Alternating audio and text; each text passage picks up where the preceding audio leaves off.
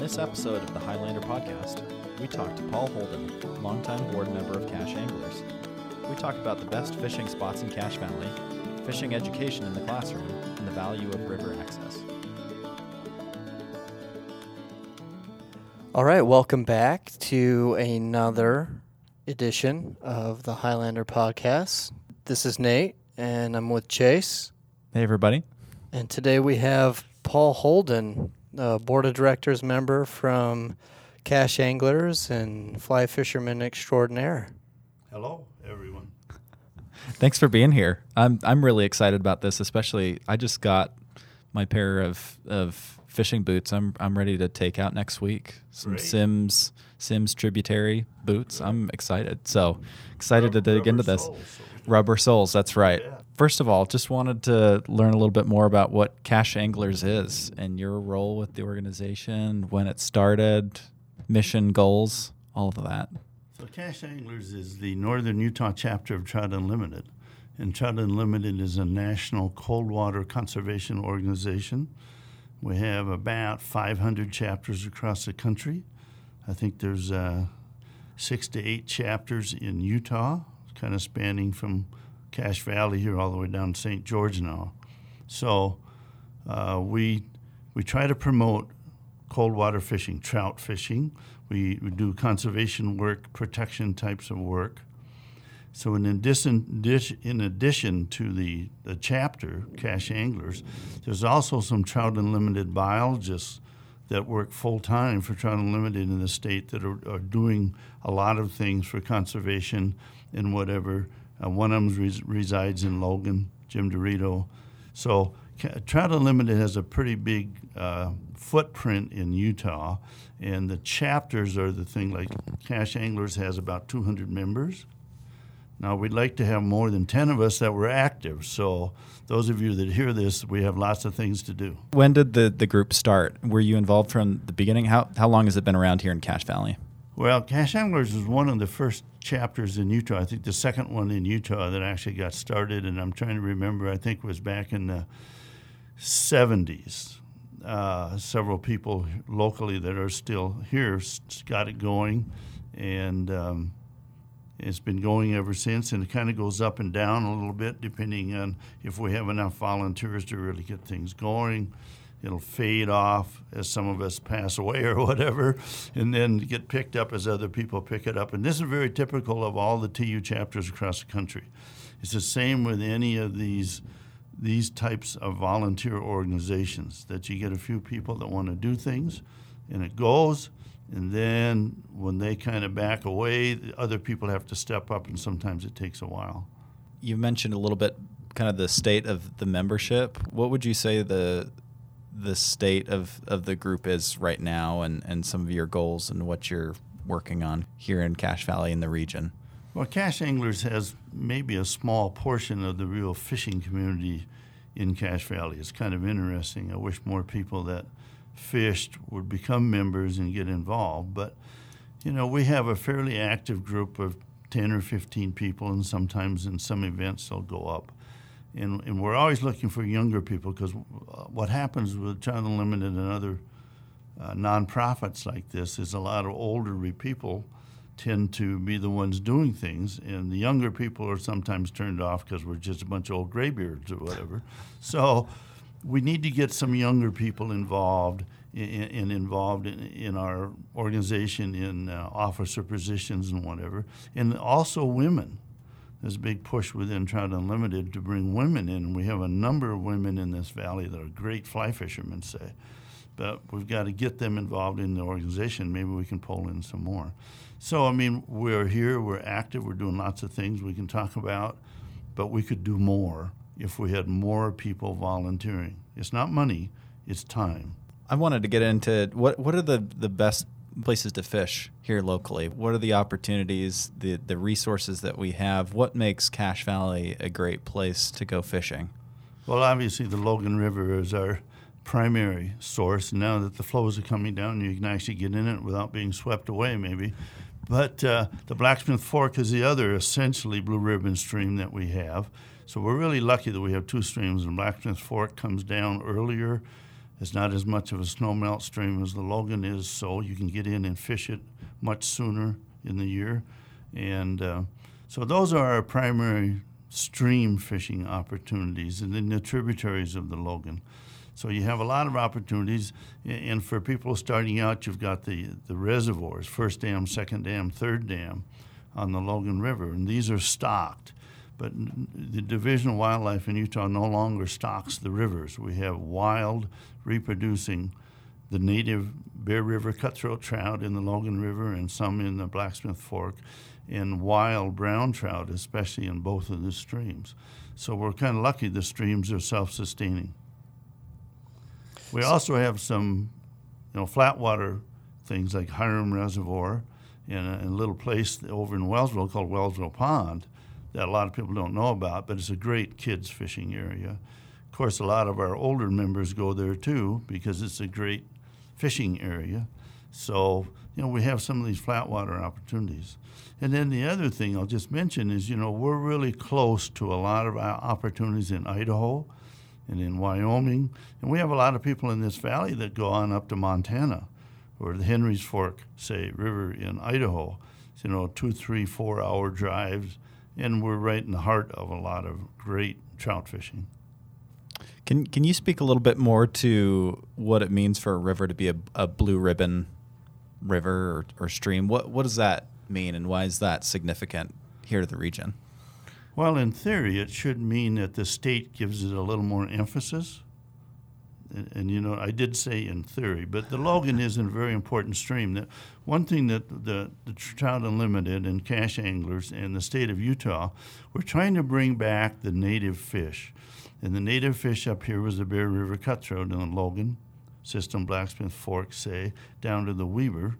And then in the Bear River system that goes into Idaho and Wyoming and starts actually in the Uinta Mountains. So that's been a big focus for Cache Anglers, working with Utah State University and the Forest Service and the Division of Wildlife on rehabilitating the mainstream. We've done some work on the last few years is the right-hand fork of the Logan. So we're trying to bring back the natives, and this is a push by, like I said, all of these agencies working together. So I think that's one reason that Logan is a blue ribbon stream. It has probably the number one population of Bear River cutthroat in existence, period. So it's important from that standpoint, but it's also great fishing. And I think that's why it's a blue ribbon stream. And so reproducing wild fish, that's another reason. So these are all really good things. It doesn't have to be stocked. So it's really great. And the Blacksmith Fork is really sitting the same way. Can you speak a little bit to really the opportunities, the role you play in getting your hands dirty and taking care of the rivers and the fish in those rivers? I know you do quite a bit around education, around helping on the infrastructure side of things with the river, around really strengthening the populations of certain native fish. Can you speak to some of those getting your hands dirty type roles that you play? Yeah, well, I just mentioned the Logan River, the right-hand fork of the Logan River. So we've been involved with the other groups for quite a long time in doing things on the Logan. And a little bit on the Blacksmith Fork. People may not know, but a few years ago, Cache Anglers sort of lobbied the Division of Wildlife to allow more brown trout to be taken out of the Blacksmith Fork, which has a lot of small trout in it, and we were trying to get more bigger fish. So we work with these agencies in doing things like that. And then, we do a number of other things that kind of promote this cold water idea that we want to preserve and protect cold water resources. And one of the big things we're doing in the grade schools and in Logan High, in the wintertime from January through about May, we have something called Trout in the Classroom. And Trout in the Classroom is Cache Anglers pays for and puts a 50-gallon aquarium in a classroom. And in January, through the Division of Wildlife, we bring trout eggs, this rainbow trout eggs, put them in the aquarium, and the students and the teachers raise the fish up, and then we stock them in Wellsville Pond in May, and then we'll take the kids fishing. Many of them have never fished before. We'll go spin fishing with them in Wellsville Pond, and some of them will catch a fish, whatever. So Trout in the Classroom is a big thing we do to kind of promote fishing and trout in this valley. We also have a kids fly fishing camp that Chase attended a few years ago, and that's next week actually, where we take kids from about 10 to 15 years old in conjunction with Stokes Nature Center and take them out and show them stream ecology on the Blacksmith Fork River, teach them how to cast and tie flies and tie knots, and then we take them fishing in a secret spot where they catch lots of big fish. So again, we're promoting the idea, trying to get young people involved. Now, if we had more help, the other thing we'd love to do is more ladies programs and veterans programs. And a lot of this comes down to we have 200 members. We have 10 of us that are very active. If we had 25 and some of them were veterans, we could do all kinds of neat things here. So I appreciate some of that because I'm not a great fly fisherman. I was a spin fisher as a kid, and the only place I could ever catch them was at farms. So there's kind of an intimidation factor, I think, for maybe someone like me who's interested but is kind of intimidated to join you graybeards, as you said, out there in the water. How can being involved or someone who's maybe interested in becoming more of a fisherman, not necessarily like the educational programs you're doing for the kids, but what can I do, or someone like myself? You know, we get asked this all the time, to tell you the truth.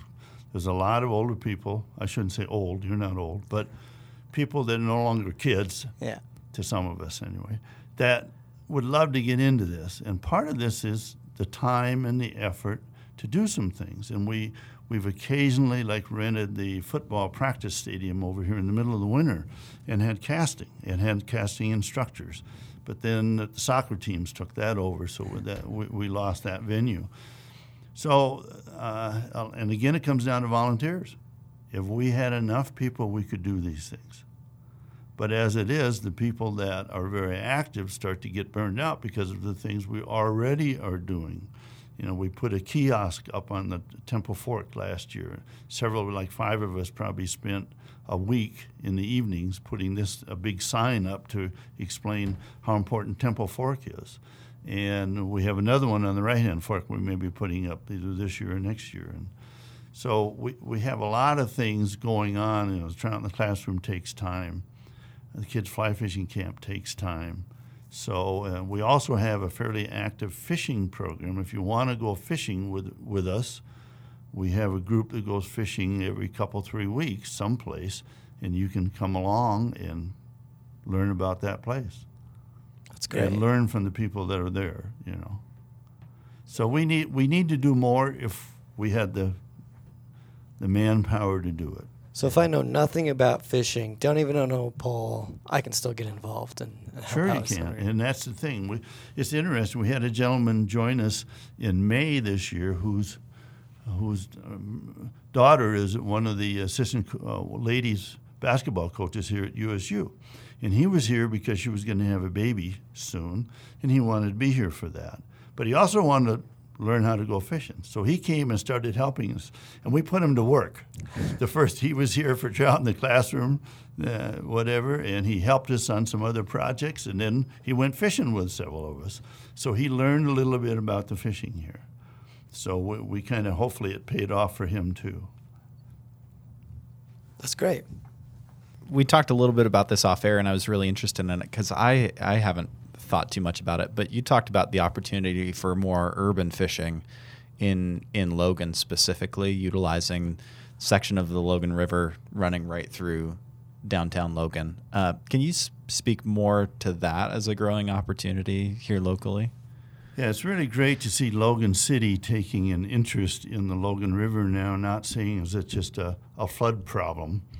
So they're spending a lot of time and money now in rehabilitating the Logan, partly because of flood control, but also including elements that are going to improve fishing. We have the opportunity to be the #1 urban fishery in this state and perhaps a good share of the West, with that Logan River running right through the center of town. and we really don't push it, and we've almost pushed people away from it in the past. So hopefully Logan and the citizens of Logan will see that as a real opportunity. And one of the other things is we have a great stream in the Blacksmith Fork River that flows through a portion of the valley. Unfortunately, in many years, it's dry in the valley because the water's all taken out for irrigation. So there's a real opportunity here to try to get some sort of a minimum flow in the Blacksmith Fork and turn that into a wonderful, wonderful valley or urban type fishery that would really be better than the Logan in some ways, in the sense that it's not surrounded by homes yet. So, yeah, and this would mean working with a lot of the farmers and ranchers in the valley and getting flows that we could leave in the river and getting access. Cash anglers would love to do all of those kinds of things. What does that collaboration look like? What needs to happen for an urban fishery to happen in Logan? Because I think, as we talked about education and awareness of your organization, of the sport in general, for people to be able to see it more frequently in their life and be surrounded by it would do wonders, I imagine, for the sport, and to have people participating in the downtown area in Logan, I think would do a lot just to grow the sport in general. So what needs to happen specifically for that to take place in Logan? Well, I don't really know. I think part of this is if more people fished it and other people saw them there and being somewhat successful, say, the river in the city has been channelized, which means it's not easy to get into or out of without being swept downstream. So what we're seeing more and more now is the rehabilitation. Instead of just armoring the sides with big rocks, as they did a few years ago, we're pulling those away and making it more of a natural river, which means now it's going to have shallow areas and deep areas, and it's going to be a more fishable stream. So as we hopefully convert the Logan River from a rock-sided canal to a real river, and we can't do that everywhere because we have houses right up to it, but we can do that in a number of places, and that's what's happening down near the golf course, in the lower part of the Logan now. And this is where Logan City is putting an effort in there. It's great that you brought up access, and that being, that can be a limiting factor to participation in the sport. It's nice to hear that Logan is committing to that infrastructure, at least it seems like it in that area, to provide greater access, because that seems like the key to increased participation. Sure, that's a lot of it. It's kind of hard to get in. And one of the other things that cash anglers have been involved in the last few years is some supporting what's called the Utah Stream Access Coalition, which has a couple of suits in the Supreme Court right now. We're waiting to get settled for the public, the rivers of Utah, or the rivers of Utah, were public, but they haven't been for many, many, many years. And now this has come out in the last 10 years or so with some suits, and it's in the Supreme Court, and they're having a hard time making a decision because of the way things have been for many years. But so far, every ruling has supported the stance that rivers in the state of Utah are public waters.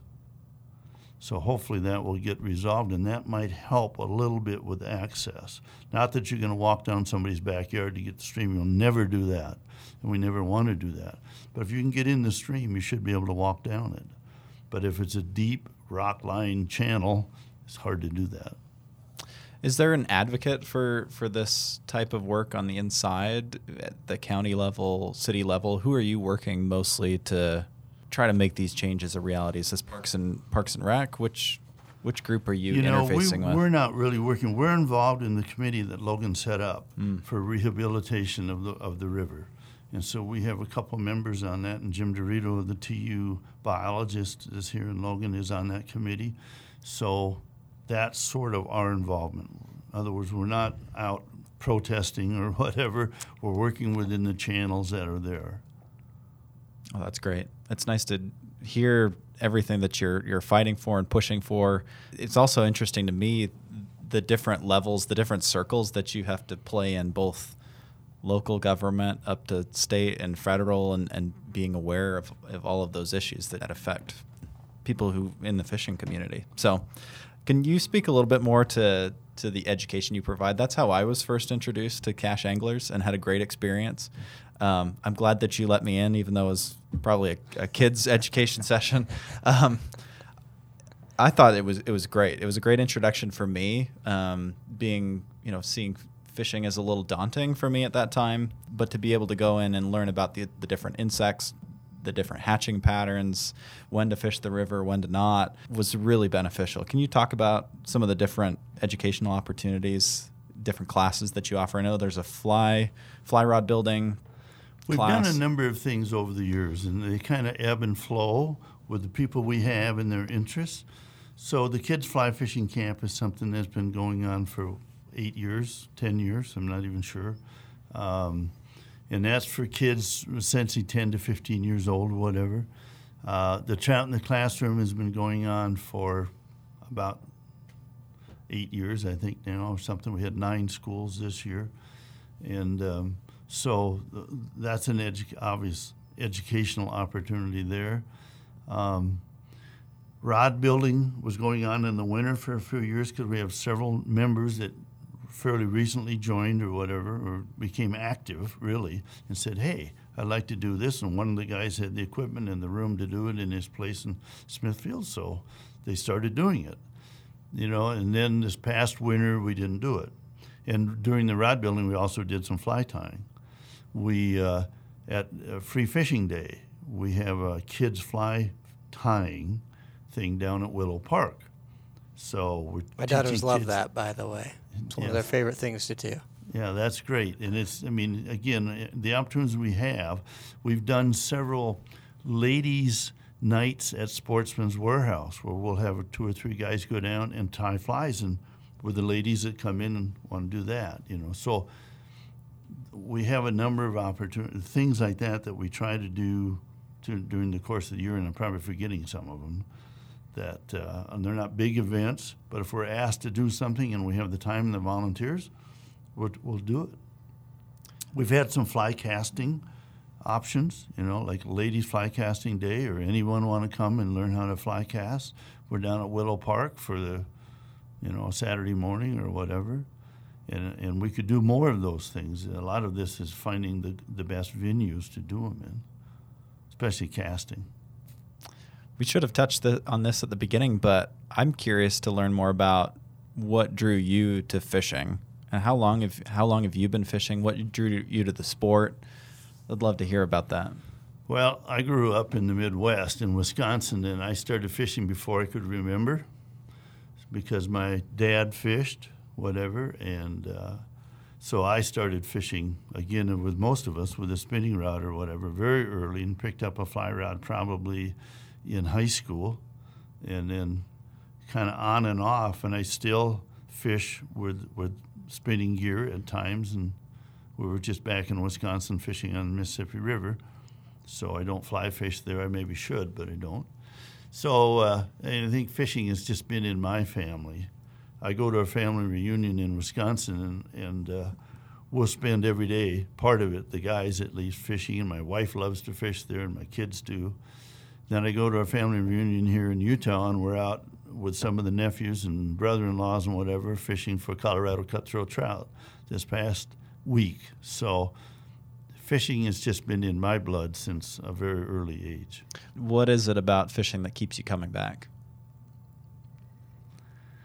It's probably a combination of hopefully being successful at something, for one, but also sort of the enjoyment of being out.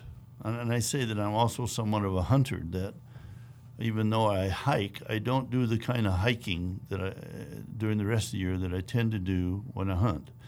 I don't go and float a river just to float a river.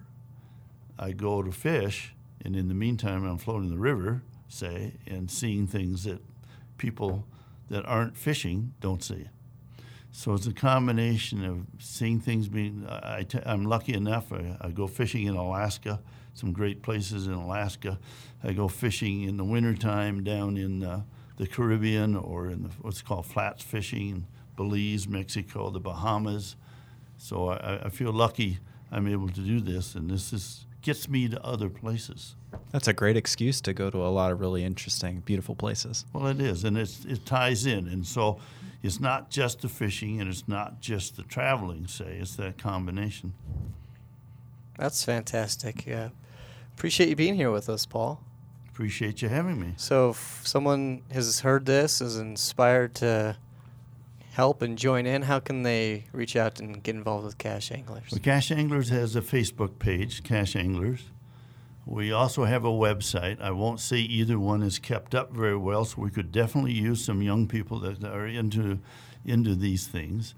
But during the summer, people are pretty strung out, so we don't have very many meetings. But we'll probably start some meetings in September through the winter months. We try to have monthly meetings, but if they really want to be a member, they can contact several of us through the website or we have an email list. You get on that email list, and then you get notifications of our meetings, of our various events going on, asking for volunteer help, and come and join in. The way to officially join Cache Anglers is to join Trout Unlimited. And once you join, and if your zip code is in this area, you will automatically be put in Cache Anglers, although you can ask to be put in this chapter. So that's the official way to join.